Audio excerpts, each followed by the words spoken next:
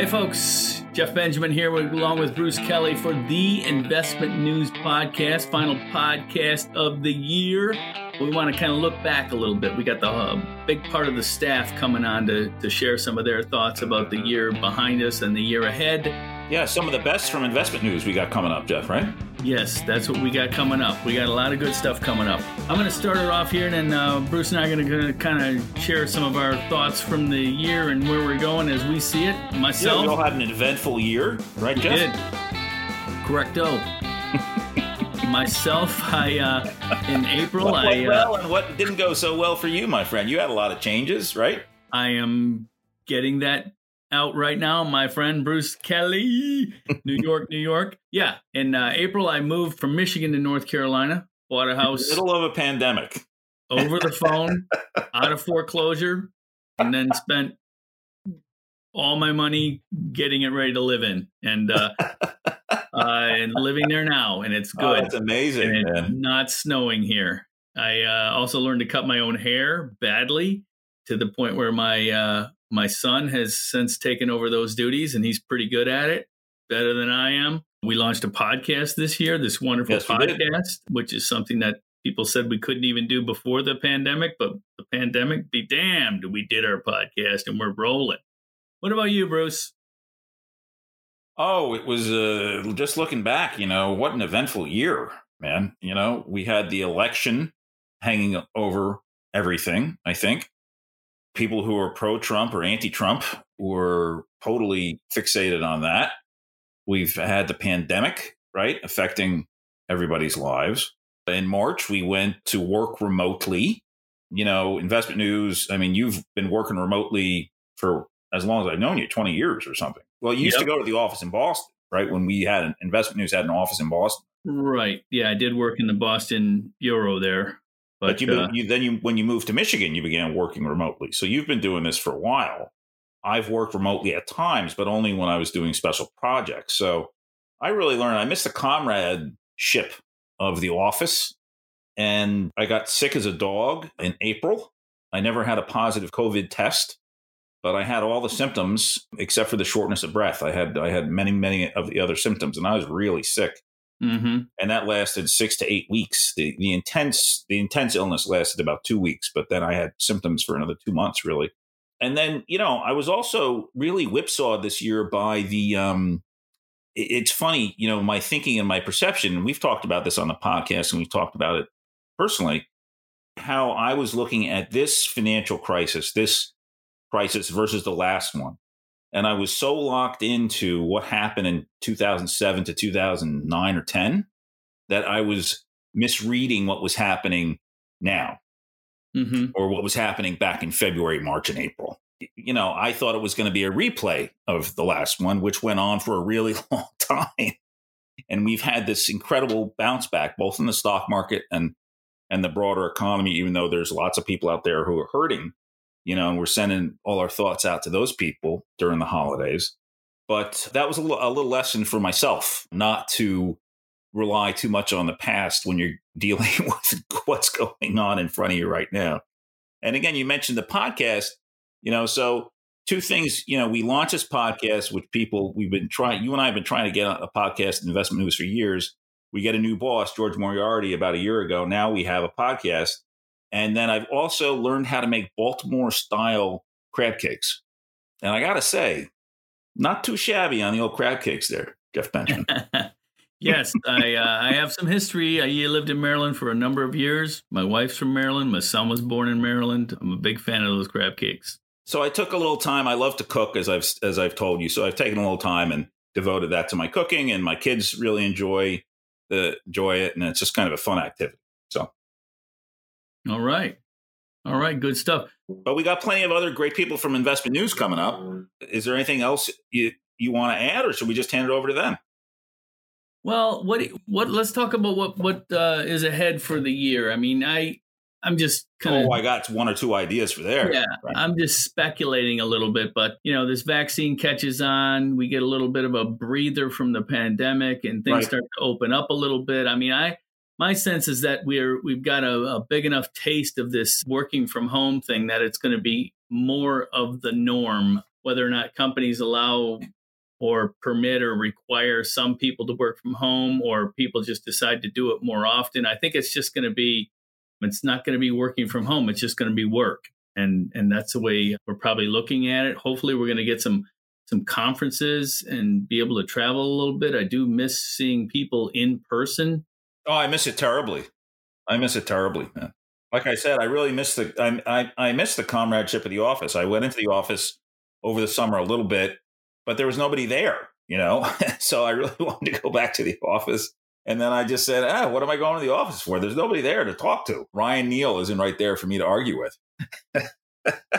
Yep. So hopefully we get there. We get open again. I think we will. Places. And, I think you're going to see, and again, we've said this before, but it's the end of the year, so we can repeat ourselves. You're really going to see firms scale back, I think, by, I don't know, a third in their office size, 50% in their office size, and save money.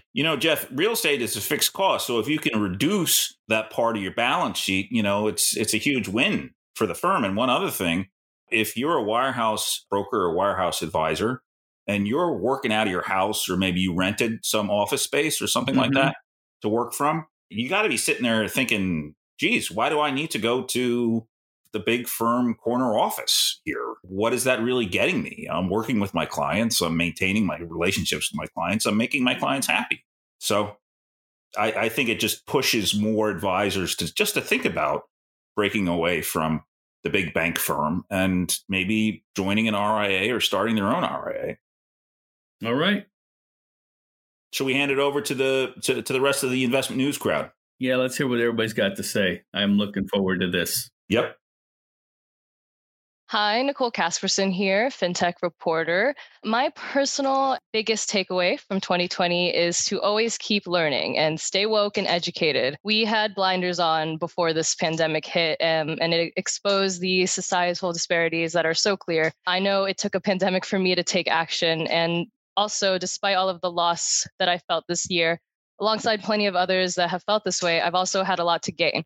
And my gratitude and gratefulness for those gains is shooting through the roof. I started a new job here at InvestmentNews that has allowed me to not only grow as a journalist, but it lets me write about these issues that I'm so passionate about, like gender and racial equality and sustainability. And to combine it with finance, what a special place InvestmentNews is to work. So I'm very grateful for the pandemic for bringing me to IN. And without the pandemic and the loss that I felt, I never would have gotten here. So even in my personal life, I've learned to embrace new people and let go of the negative. And I hope that that's something that our viewers and readers have also learned this year. I'm Jason Anchulis. I handle advertising sales. The number one thing I found this year was a shift in priorities, where the things that weren't really important to you kind of faded to the background. We talk about that with clients as well, where whether it's a media company, whether it's just something that wasn't truly important to you, they really seem to take up less space and occupy less space. A lot of the small stressors, the little things that used to kind of aggravate you, and anything from traffic to bad weather. Obviously, what's become the most important, I got to say, family. It's always been important, but never more than it has been this year. Keeping everyone safe and happy and together and connected. While it's always been important, it's never been more important. Hi, I'm Tara Means, Director of Event Operations for InvestmentNews. Yeah, so I think for most people in the event industry, we went from, having a full live event portfolio in the beginning of 2020 to the first 2 months of the year having to pivot an entire live events portfolio overnight. We were 5 days away from putting on one of our biggest events of the year, Women to Watch, and we canceled that 5 days before it was meant to go live. So the biggest challenge, I think, for myself and for the team was having to pivot so quickly. There was no time to think. You had to cancel things without knowing if we were ever going to be able to put the event on at all. You had to think quickly, can we put this event on in a few weeks? Can a few months? Do we have to cancel it? It was the unknown that I think hurt a lot of the event business and what made it so hard to plan your year.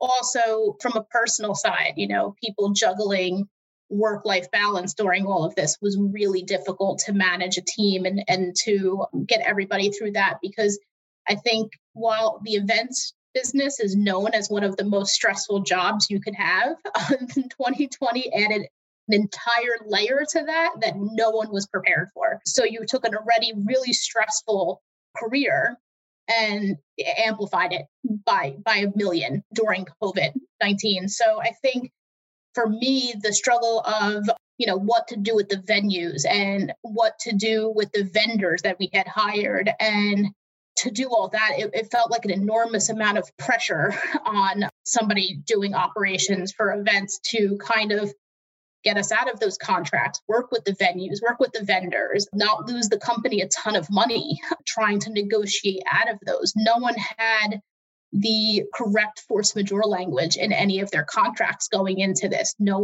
This wasn't considered an act of God that normally goes into event contracts. So that was really challenging to navigate through. And thankfully, I was able to do it for all of our events. But 8 months, 9 months later, you're still fighting with some of your venues and your vendors, and it was really challenging. So I think every element of an event, that from content to marketing to operations, everything had huge challenges up against it this year. And it was just a matter of having to do that pivot so quickly and having to train yourself overnight on how to be the best virtual event team, in a sense, was really difficult and challenging. But the biggest thing I learned was if you have a great team behind you and you have a lot of support from leadership, that you're going to be fine. You're going to be okay. You're going to be able to do it. But all those pieces, need to align. And it just was really challenging on us and on the event industry itself, just navigating almost an entire new industry to deal with. Most people are either live event people or virtual event people. I haven't seen much in my career where the two mix. Prior to this, I only did maybe 2 virtual events in my entire career. And now we produced close to 30 this year. So you have an entire industry now that is trained in both virtual events and also live events. So everybody picked up a new skill set overnight, which is pretty amazing. I think the 2 biggest takeaways from this year were, number one, to be a little more flexible and a little more agile, both personally and professionally. Learning how to work in new environments, dealing with people in a whole different way has challenged all of us. And that kind of leads me into my second point, which is just to smile. I think, there's a lot to be thankful for, and a smile gets us through all of our hard days, all of our good days, and we can all celebrate together when we are smiling. Hi, I'm Sean Alaka, Deputy Managing Editor. And I think one of the big things that we kind of missed out on in 2020, although there was a lot of them, but one of the big things was kind of the lack of conferences and in-person kind of communication that we've had in previous years, especially in this space. I think it's so important, to get in a room with just hundreds of advisors and kind of feel the energy there and kind of what's resonating with them. So I think that was kind of a challenge for a lot of journalists this year, was kind of not being able to get in front of other advisors and really understand kind of what was important to them and the conversations they were having, amongst themselves. So that was an interesting way, and something we definitely had to adapt to going virtually. But even that's been extremely successful. And IN's had a great season in terms of their conferences. We had a fintech summit that was really great. It had great guests. So it's been a crazy year, obviously, and a lot of adoption and adaptation. But definitely looking forward to a little bit of travel next year and getting out to meet everybody face to face. Hello, this is Mark Sheff. I'm a senior reporter based in Washington. As I look back on 2020, what strikes me is how little I traveled and how much I traveled, relatively speaking, before the pandemic. I have not been in an airport since January. I have not been on a train since February. I have not been outside of Washington since late February when I traveled to New York for an InvestmentNews staff meeting. And this has generated both positives and negatives. If not for the pandemic, I would have been going out of town to conferences about every other month this year. The positive side of the slowdown in travel is that all of these conferences are now online and I can efficiently hop from one to the other. The drawback is they are all split up over various days online rather than being concentrated at a geographic location. When you're in a geographic location, everything occurs in sort of an efficient time frame. When it's an online conference, it's broken up over days or even an entire week or two. And that can be tough to keep up with.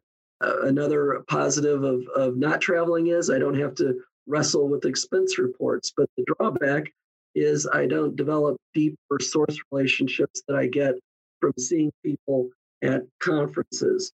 And more importantly, and the reason why I can't wait to get back on the road is when I go to conferences, investment advice conferences, and conferences of organizations involved in our sector, I get to broaden my own perspective. I mean, in the last year and a half or so, I've traveled to Minnesota and New Orleans for the first time in my life. The former was for an FPA conference, the latter for an FSI conference. So I realized how much I traveled before the pandemic, how little I'm traveling now during the pandemic. And on balance, I'm looking forward to getting back on the road in 2021. I'm Liz Skinner, Senior Special Projects Editor for Investment News. And I'm someone who is very used to getting on a plane at least once or twice every month, either for work or to visit friends and family. So obviously that has changed for me, along with the rest of the world. But the lesson for me in 2020 has been that all this crazy traveling around that I seek out isn't just about seeing new and different geography. It's really about connecting with people and the happiness that comes from meeting new contacts for investment news, visiting with friends, or even kind of coming across new people who love travel as much as I do. So trying to replace that happiness has been kind of a stretch, to say the least, in 2020. Since connecting online is all that we have most of the time, I have learned to take advantage of that. And I really discovered that if you turn on your camera, it genuinely makes connecting with the person on the other side of the computer easier. It just makes you feel a little bit more present if you see your face in a rectangle next to everyone else. Now, of course, the reality of that means inviting your work world into your personal world, which involves more baseball hats, leggings, and messy rooms than I ever really wanted to share. And it hasn't been without its mishaps as well. 2020 has been a year of only really dressing up above the waist. So I'll never forget the look of horror on a webcast guest's face when I stood up during the 30-minute ramp up to our filming and mistakenly revealed that I had on a less than presentable white jean shorts that I had inherited from my teenage daughters. And I also learned that you make people very nervous when you video chat while driving a car. And finally, I stopped trying to limit my steady office mate, which is my dog, Callie, from showing up on screen because, frankly, she always shows up very presentable. So under normal circumstances, I work from home a lot anyway. And I think that even after the world kind of resumes to normal, when hopefully I'll again be hosting investment news events from wonderful locations like Huntington Beach, I think I'll still continue to video into meetings so that I can feel a little bit more connected to those I'm meeting with, even when I'm doing so in my slippers from my tiny home office.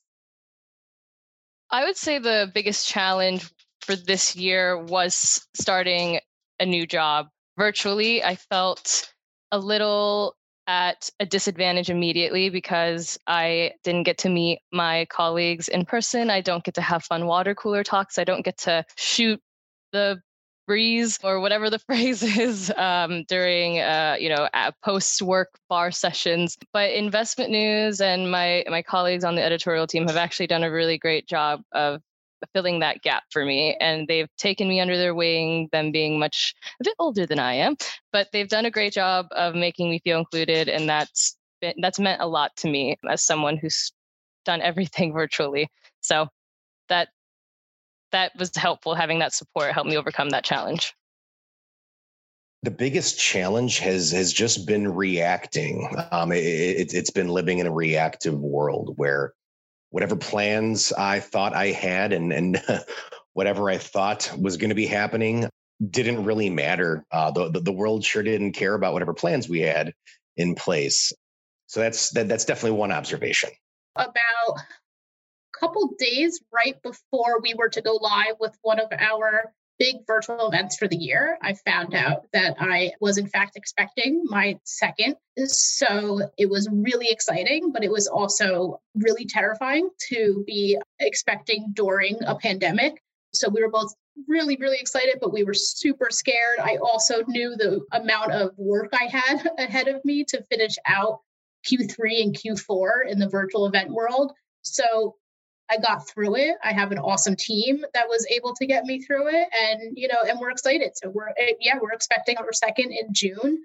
So, like anybody else right now who's dealing with this, in a sense, like I said, it's super exciting, but really scary because the unknown is so big right now with all of that and how it's going to go. But for right now, I mean, I'm kind of just happy that I get to do it from home. I guess I don't have to commute into the city every single day, and I can, carry out the rest of this pregnancy like at being at home.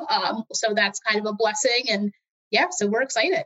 So on the personal front, funny enough, I was driving to a bridal shower and hit a black bear and totaled my car this summer, which was totally unexpected. And most people have never heard of anyone hitting a black bear, which has been a very funny story now that everyone's okay. But I think it just goes back to my theme about being resilient and in dealing with whatever life has to throw at you. Work-wise, I think, the volume of work has been extremely challenging, and we've been trying to do a lot. We have done a lot as a company, and learning how to work at a new pace and focus on what's important has been paramount to being successful this year. The kind of the silver lining, it's kind of ironic, but just without the travel, everyone's kind of schedule kind of freed up a little bit more. Their calendars freed up, and everybody was really willing to jump on a virtual conference or just on a quick phone call to touch base or to get some facts or quotes. So, I mean, everybody was very willing to jump on board and participate and talk to journalists. So, I mean, that was great. I think the coverage didn't suffer so much as I maybe had thought it might in March when we heard about, all the lockdowns, which was sort of surprising to me. But yeah, I mean, I think the biggest thing, I'm just looking forward the most is to getting out in front of people again and traveling, getting out to different, cities that I haven't been to before. I mean, that's always kind of the perk of this that we've missed in 2020. Not so much the journalism, but kind of more on the personal level. I'm looking forward to that. The biggest challenge was to be confined really to my neighborhood and the immediate surrounding area. I really didn't even get downtown to the Investment News Washington, D.C. bureau office a whole lot. And that's difficult, especially for someone used to going to the National Press Club all the time, for instance. And I overcame it just by being grateful that while I was confined, my job continued to go on. Being confined with nothing to do would have been devastating. I'm extremely proud of the way that Investment News responded to 2020. Everything from having to shift to remote and not skipping a beat and continuing to put out smart content that's really being appreciated by our audience. I'm extremely proud of that. Within the industry itself, again, watching what's been going on within diversity and inclusion and having it really turn the corner from just something we talk about to something that we in the industry at large have started adding some verbs to and some action items. And you're really seeing a lot of changes. I mean, when you see things like Washington football team changing their name, when you see things like NASCAR banning Confederate flags, military bases being renamed from Confederate soldiers, you're seeing real change. Long way to go, but I didn't think we'd be seeing any of that this year, and I'm very happy that we are. In terms of the industry, I think probably the biggest successes have been I guess some of the virtual conferences, I don't want to keep harping back to that, but I mean, when we first started out in the beginning of the year, it was obviously everything was so crazy. We didn't know what to do, and just everyone being able to shift gears and to turn everything virtual. And even when I did hear all the conferences going virtual, I'm like, these are going to be sort of a virtual, like more like a webinar. You're not going to have all of that experience and all of those kind of interesting communications with different people and kind of off the cuff stuff that you might have, like a happy hour or something. But to my surprise, actually, some of the events, the Schwab, a lot of them, some of the bigger ones were really just as good. I mean, yes, they were virtual, but the quality of the content, the quality of the conversations, it really surprised me. It shocked me. And I was pleasantly surprised to attend a lot of them. And the other good thing is you got to attend one like every week. There were so many, you didn't have to travel. It wasn't costing so much. You didn't have to get put up in a hotel. So you could get all of this great content that wasn't there last year. Now it magically was there. You could get it when you wanted it on demand. There was a lot of interesting things that happened in terms of that in 2020. And I would say in terms of IN, I think one of the major successes, they launched the IN FinTech Summit, which was a 3-day event.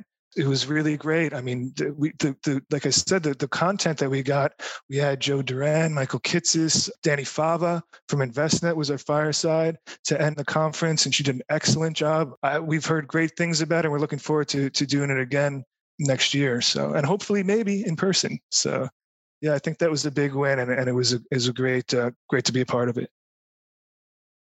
I'm looking forward to maintaining this new version of myself, in a sense, that person who is more interested in staying woke, in being educated, in never shutting the blinders and keeping my eyes open to everything that 2020 has brought us. I think that's what I'm most looking forward to, is this kind of evolution of a person that I am and the world is. And that's going to continue to 2021, and more dialogue is going to turn into action. And I think that's the most important thing. Oh my God. Well, besides personally just welcoming, a new baby into the family, I cannot wait to get back to live events. I never thought in a million years I would miss it so much. I love doing the virtual events, but at the same time, I miss seeing our attendees and our clients and being with our team at a live event, being with the multimedia team, being with the events team and the sales team and the marketing team, and getting to, see people from all of our different offices at a live event, and getting to see our clients that we get to see, once or twice a year from the event side at these events. So I'm really looking forward to getting back into that and seeing everybody again and trying to get back to some sort of normalcy with events. While I don't think events are going to come back completely in 2021, I think we will start seeing them come back in Q3 and Q4, at a hybrid model. But we're planning for that now, and I think that'll be really exciting to get back on the road again. Not saying the word 2020, I got to imagine is going to feel pretty good.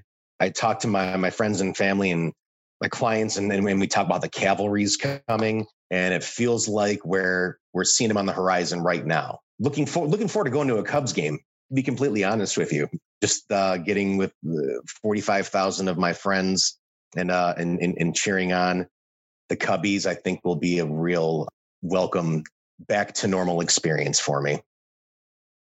What I'm looking forward to most in 2021 is regularly interacting not only with friends, but acquaintances and even complete strangers.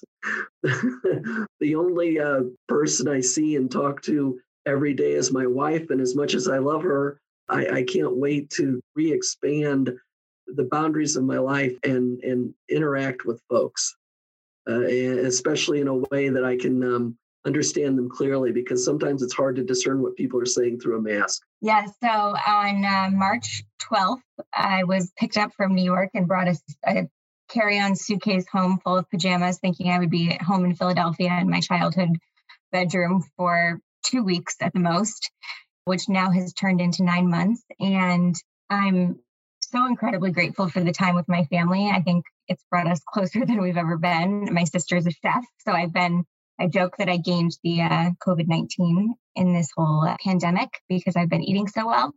but it certainly has been a challenge. I mean, let's face it, all of our Wi-Fi bandwidths are at capacity. I'm constantly freezing every day because we have 4 people working in a home office here. But at the end of the day, I think the lines between work and home have become really blurred, and it's been really helpful having a support system near and dear. Thanks, Jeff and Bruce. I am so excited for my first appearance on the Investment News podcast. You guys have done a great job all year. So when I look ahead to 2021, I think the story of the year is going to be more people going independent. The COVID world has created a comfort level that didn't exist before for advisors that felt they had to stay with the big home office firm. And I think they've seen that they can operate independently, and you are just going to see these trends accelerate. Have a great holiday season, everybody, and we look forward to working with you in the new year.